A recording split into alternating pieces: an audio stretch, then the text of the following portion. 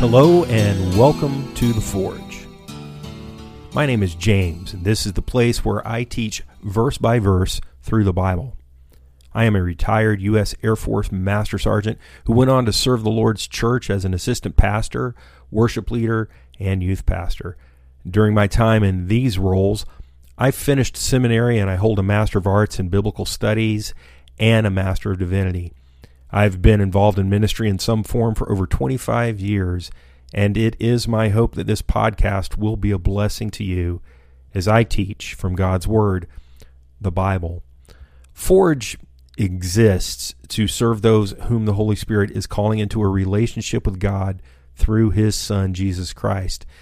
And this is done through biblical teaching so that individuals understand God's forgiveness, live in its reality, and overcome the wounds caused by bondage to sin.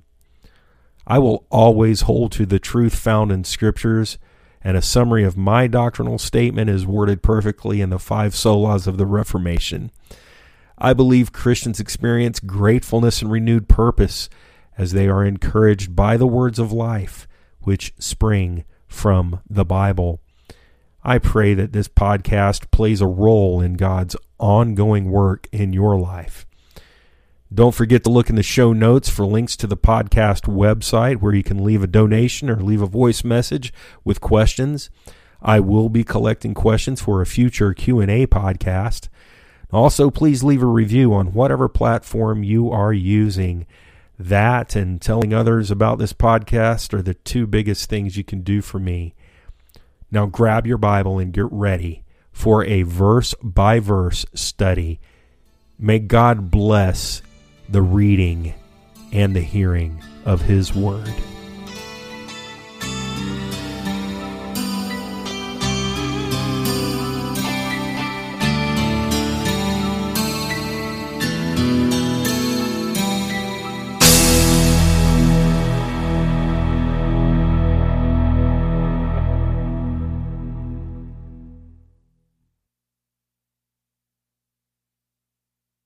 Welcome back to another episode of The Forge. We are really on the final stretch here as we come to chapter 45 of the book of Genesis. And I'm not going to do a whole lot of review here except to say that I'm very excited to get into this next chapter, given where we left off. So take a moment to quiet your mind and prepare yourself for the hearing and the reading of God's holy word, beginning in Genesis 45, verse 1. Then Joseph could not restrain himself before all those who stood by him, and he cried out, "Make everyone go away from me."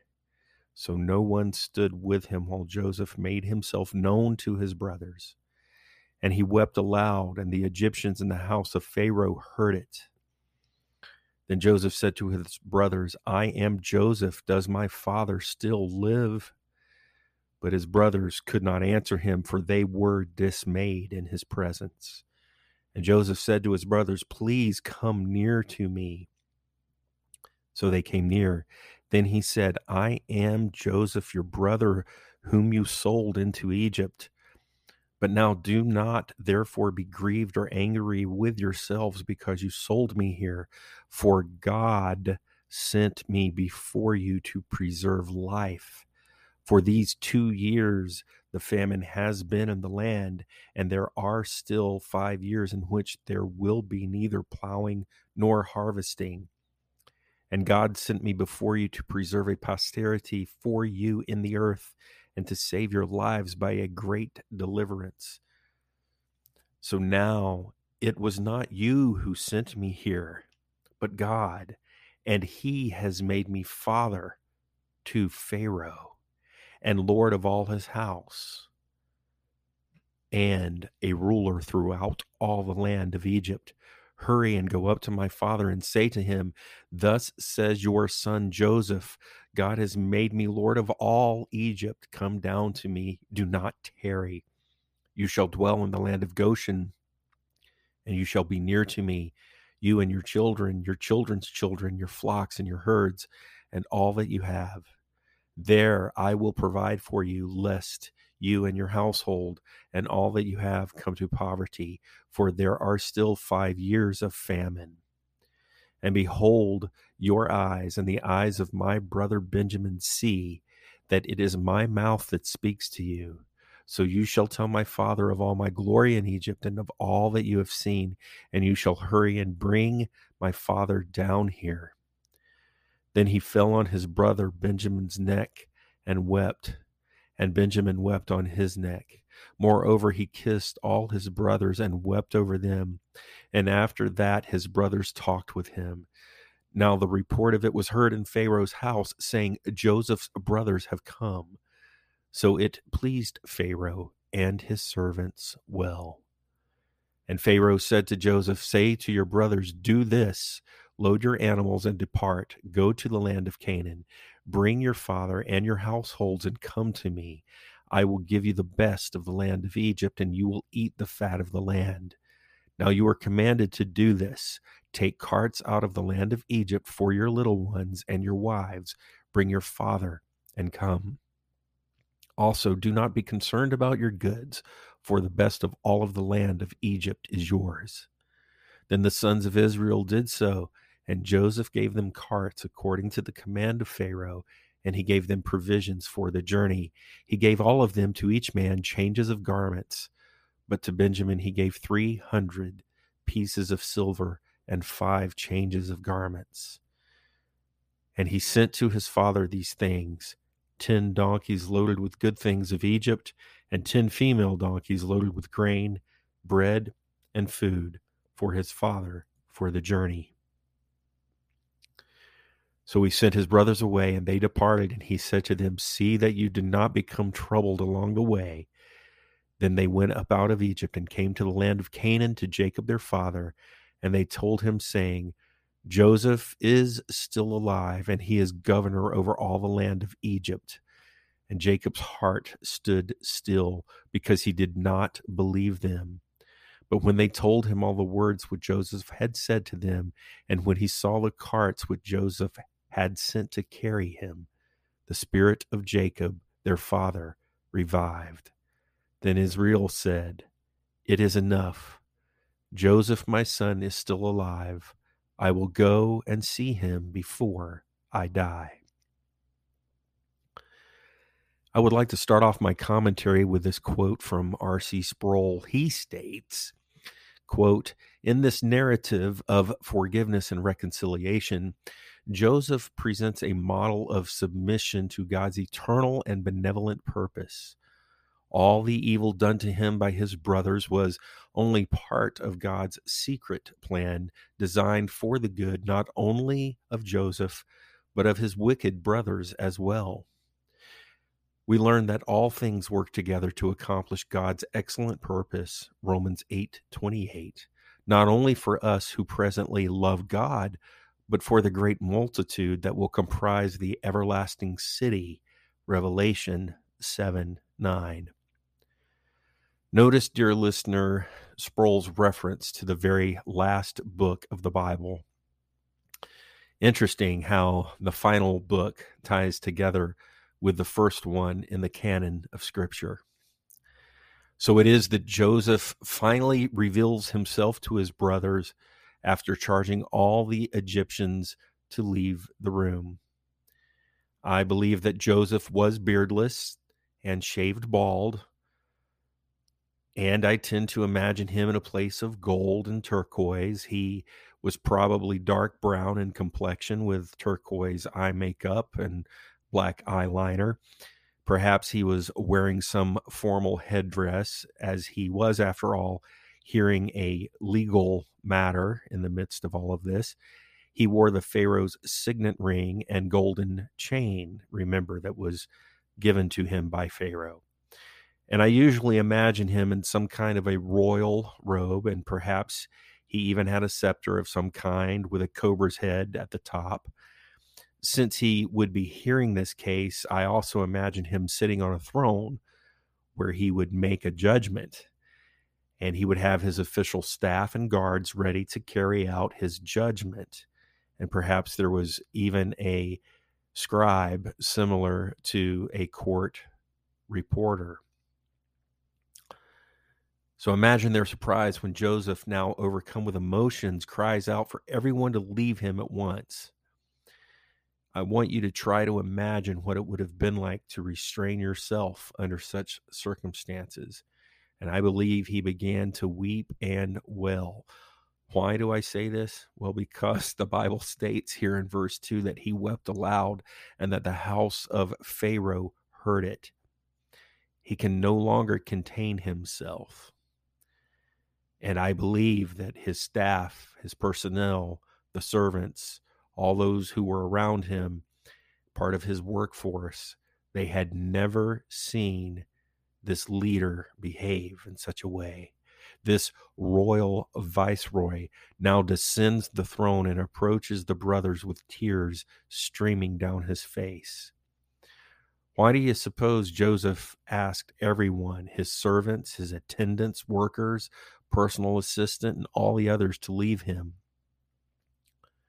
Notice that no one stood with him while he made himself known to his brothers. Why? I believe what we see here is something that was a very deep and private and personal thing to Joseph. He may have even shown them that he was circumcised because the pagans would not be. And remember, the circumcision would be a sign of the covenant people. And he must appear to be a strong leader to all the Egyptians. If he is troubled, all those who look to his leadership would be troubled. This pagan culture was very superstitious. This ruler of Egypt must be kept happy and comfortable. He was probably seen in their eyes as a conduit for the gods, or even the one true living God. If he is not happy, it might indicate that the gods are not happy. So what vision or dream had he just had in the midst of hearing this case?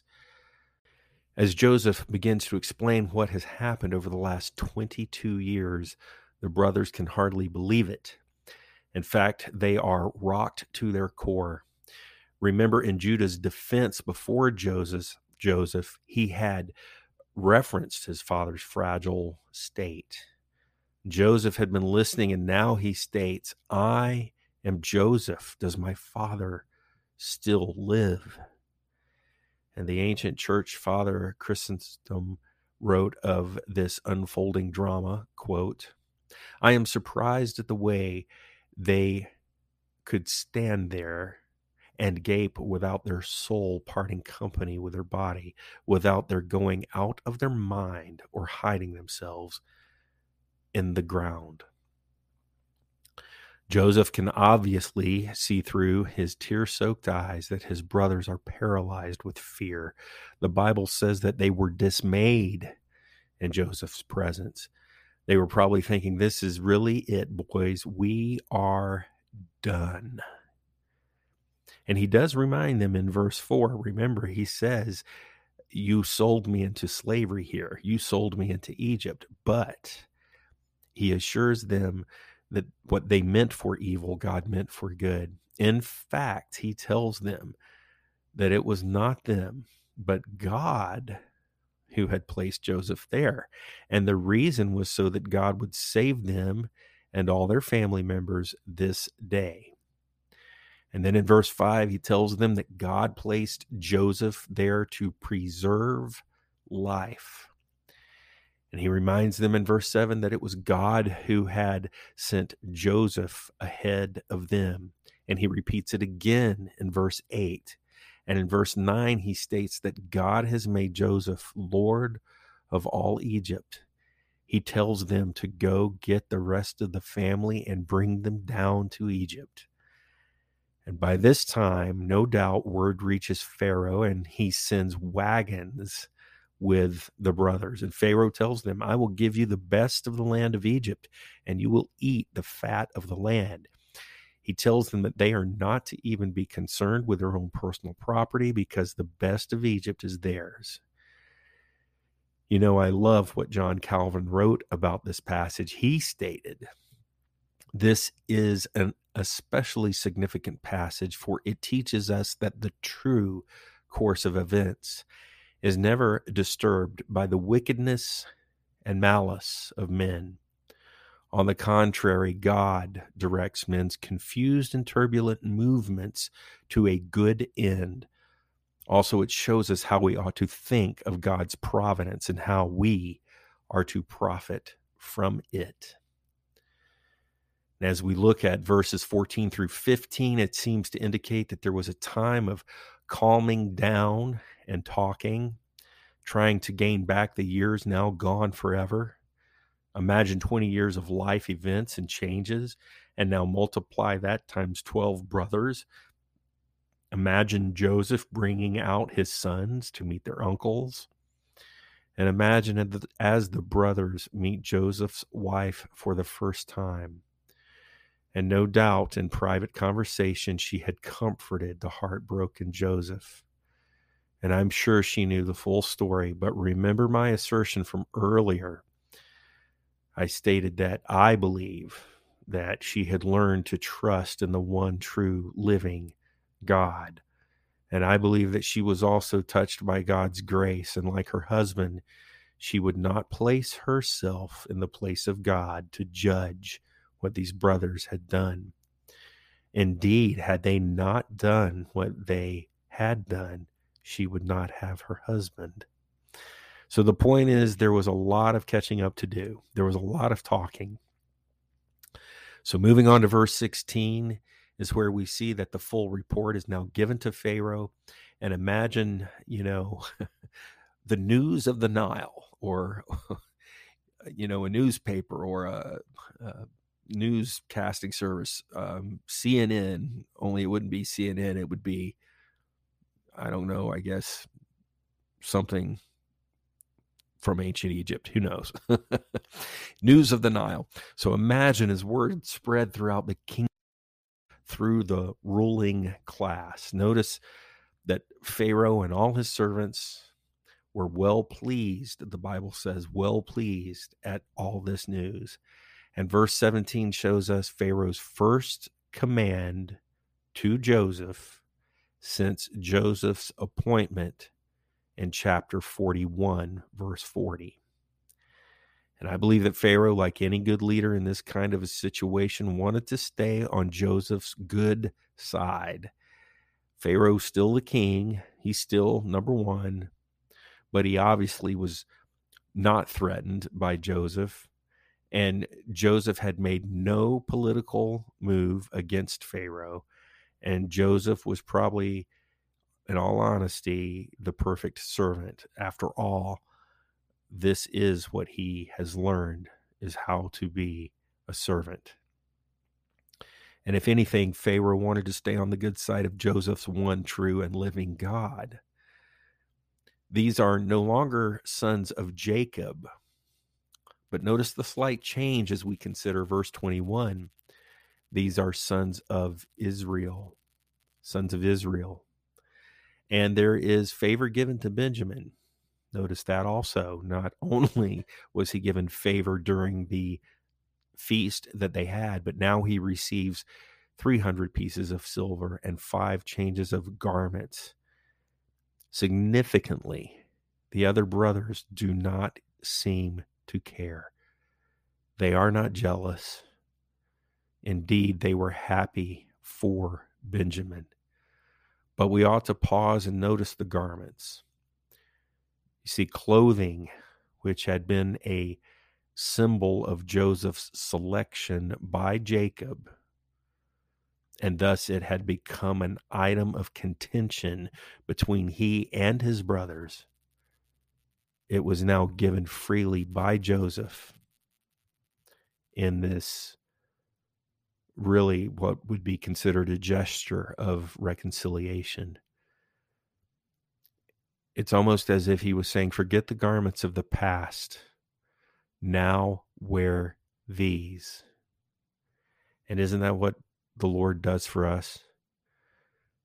In fact, the Holy Spirit is speaking to you now saying, forget the garments of the past, be clothed in the righteousness of Christ. And the gifts continued. There were 10 male donkeys, 10 female donkeys, and they were all loaded with goods and food. There was enough for the return journey with Israel. And what do you think it means when Joseph said, "See that you do not become troubled along the way"? Dear friends, I have thought about this many times, actually, this one phrase here. And at first I thought it might be similar to something that I always say as people are leaving. I will say, "Drive safely."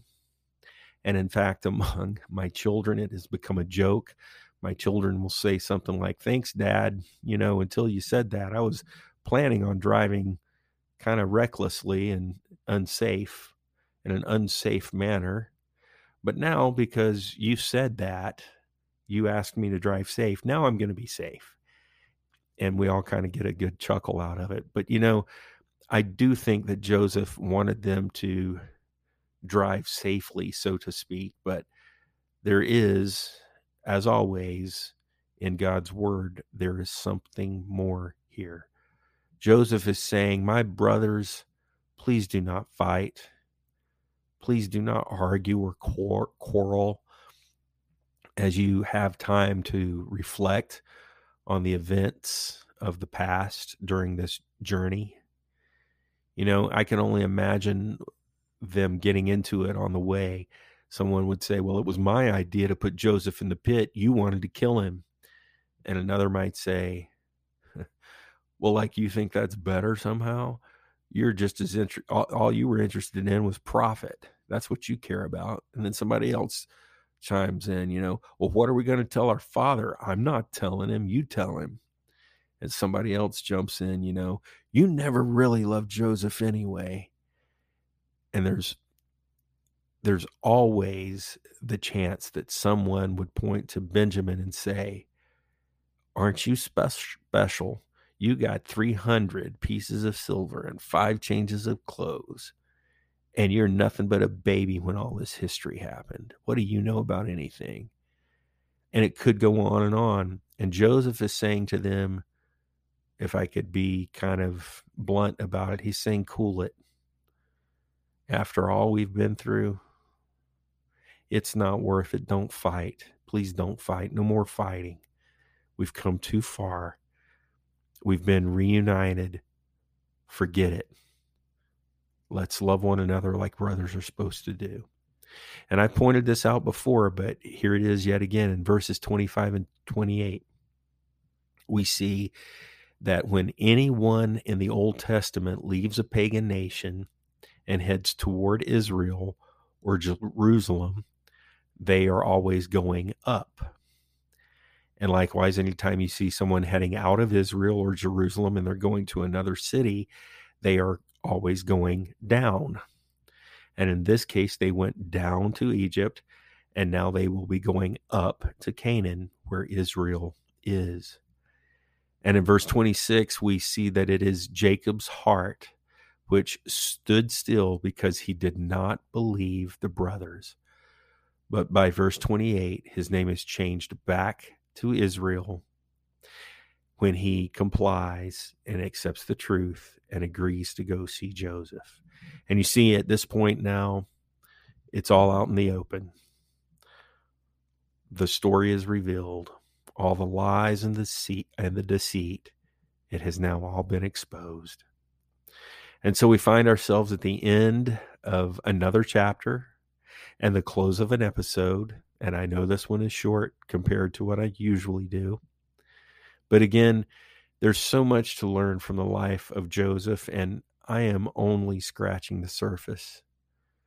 I encourage you to read and study this material on your own and grow in Christ and meditate upon the precious word of God. So until the next time, have a blessed day. Amen.